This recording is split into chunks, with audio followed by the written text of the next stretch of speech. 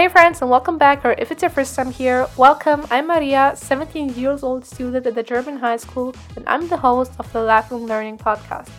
For all of you who want to instantly find out more about this channel, I've created a short but complete trailer with the most important facts you need to get going.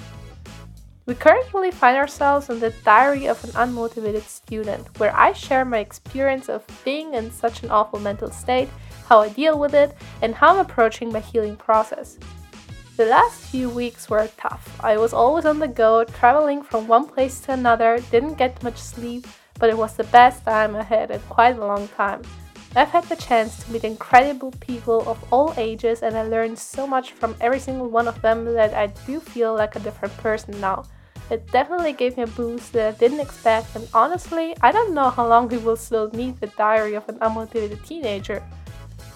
I mean, of course, I'm happy to move on and to get back on track, but I don't know, I just feel like this is such a powerful and unique format that helps both you and me, and with school coming up, I'm sure this will come in handy sooner or later, so I guess we're going to keep it up in the background. Anyway, we have to catch up on quite a lot. There's so many little bits I want to share with you on how I could come so far in a fairly short amount of time and how I plan to continue, so let's not waste any more time and let's dive straight into this diary entry. As I already mentioned in the beginning, I've been to several different workshops the last few weeks, and although they were packed with learning and being flooded with information from several different topics, my brain was soaking it all up like a sponge, and I didn't feel fatigued at all in that moment.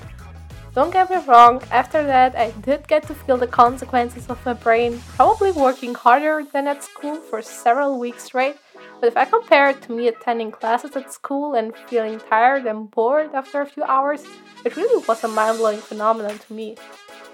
Of course, we have to consider that there is a significant difference between the things we have to learn at school and the things I learned during these workshops. I'd say it's pretty normal that if I choose to go somewhere, it's because I like the topic and I don't have that freedom of choice while I'm at school.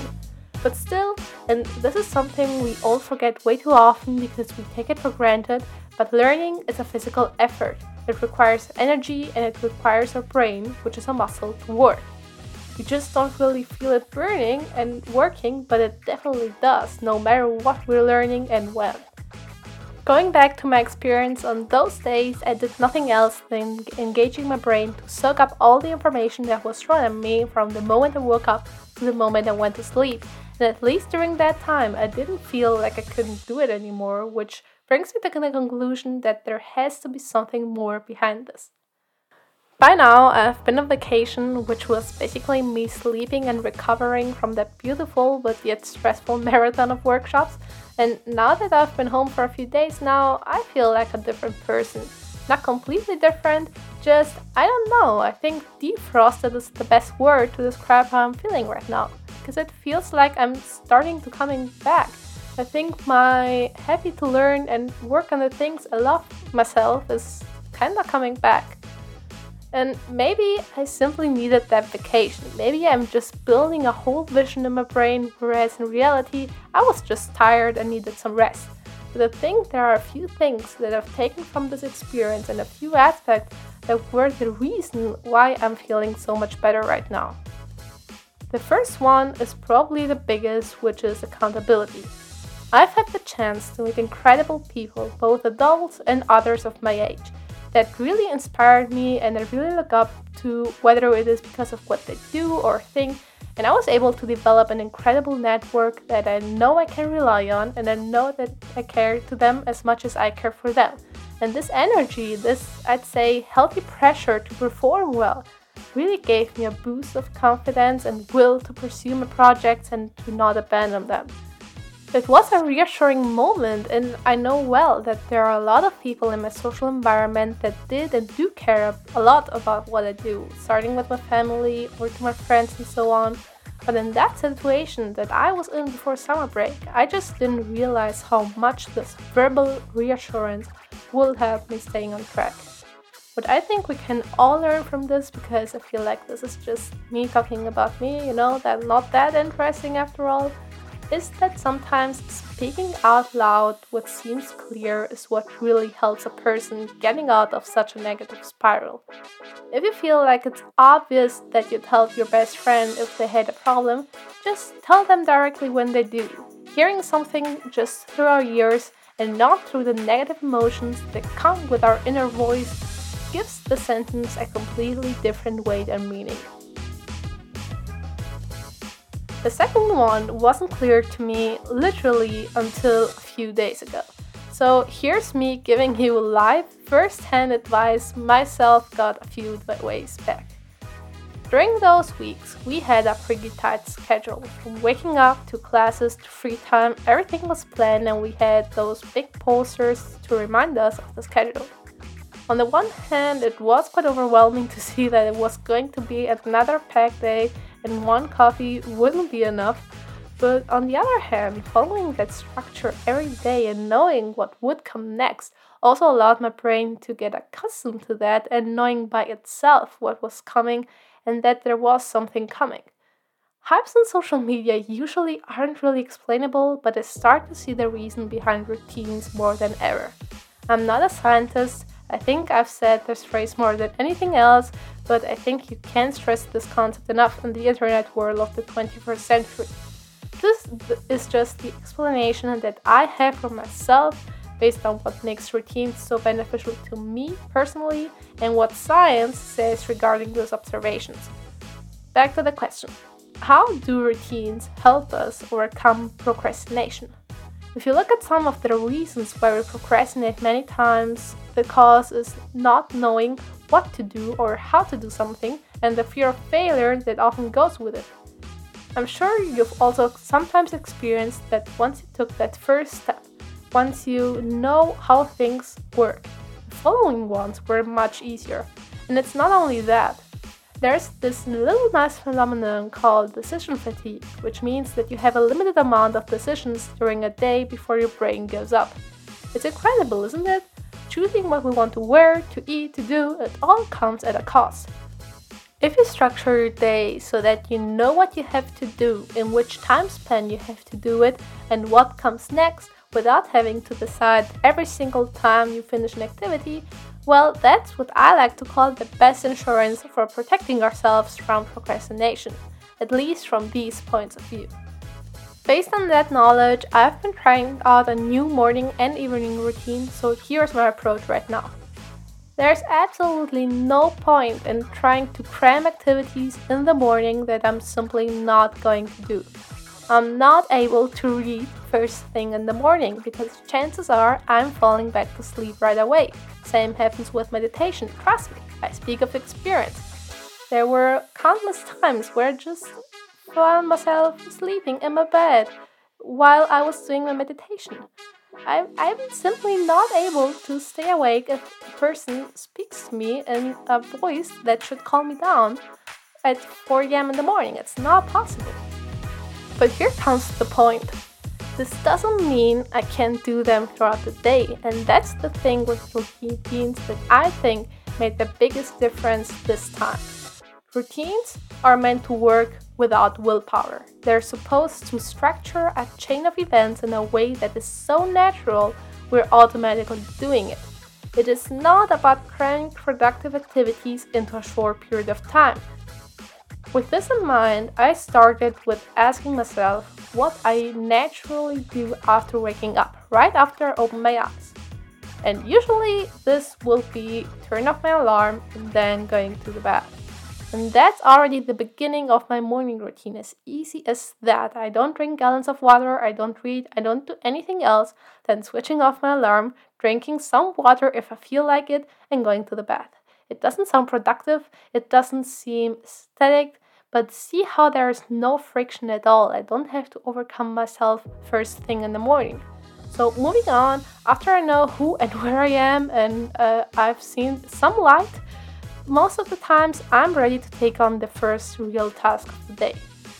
I've incorporated 2 new things to my routine that I never did before, which is checking on my routine on the actual steps, because it is a new routine, so I basically only know the routine because I've written it somewhere, and my daily tasks, which uh, honestly, I never did before because it was always clear, like, go to school and then do homework and stuff like that. But now that we have holidays, I don't have this going to school every day, so I need my daily tasks and make myself a cup of tea. I never liked tea since I was little.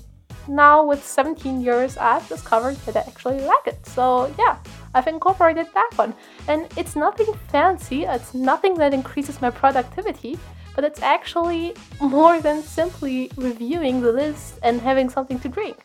To me, it's more like a signal that makes me switch to work mode way easier, because I'm repeating the steps. Open the journal, make a cup of tea. Every day, my brain doesn't have to decide which tea, because I'm always drinking the same tea. My brain doesn't have to decide where my notes are, because they were written the day before in the same diary I use every single day since 2 or 3 days. And that's way easier. My brain doesn't have to do anything. And because I'm repeating the steps in the same order and then go to work, my brain, they've tried this with dogs and giving them food when the bell rings. Maybe you've heard of that experiment. It works. Our brain is that stupid, if you want to say it like that. If you do a chain of actions, always the same, your brain will remember it. Most probably. Of course, same goes at the end of a work session. Putting everything back not only prevents chaos, but also helps me shift to the next activity.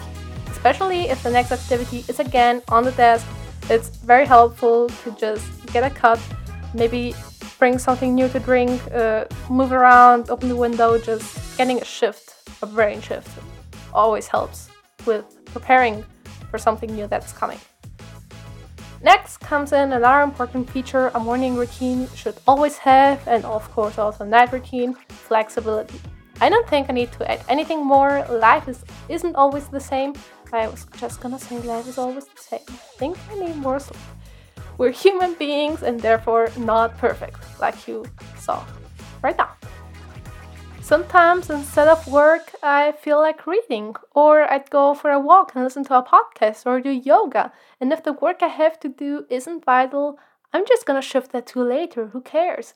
There's a big difference between discipline and strategic use of energy.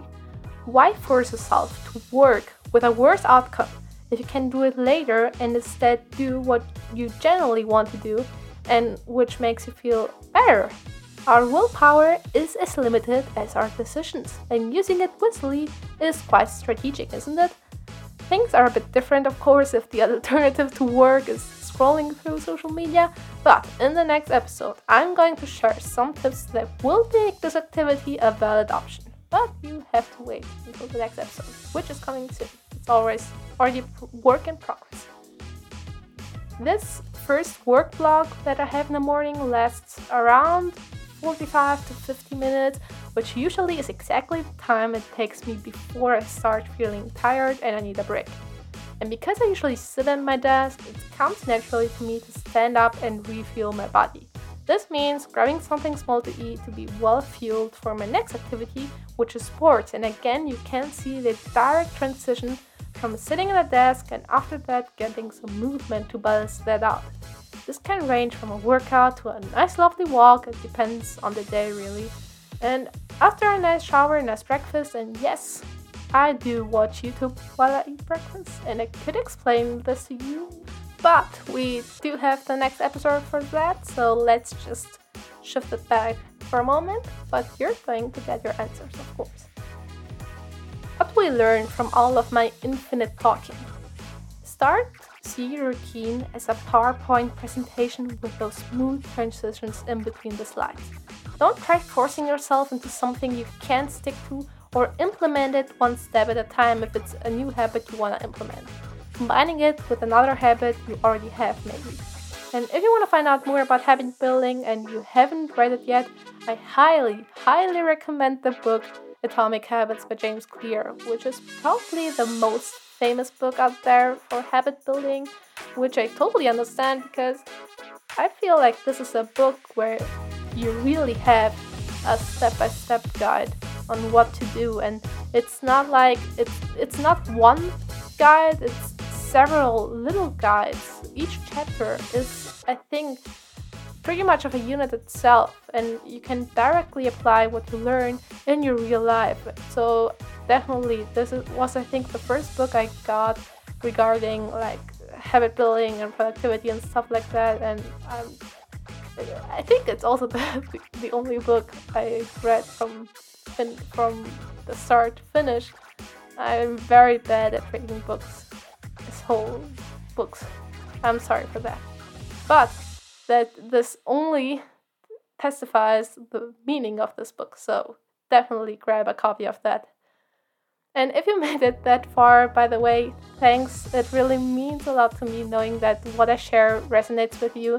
And as a little reward, here's the last small trick to beat procrastination, which is called the Hemingway Bridge, named after the famous author Ernest Hemingway. And just so that you know, I've learned this one today, the day of this recording.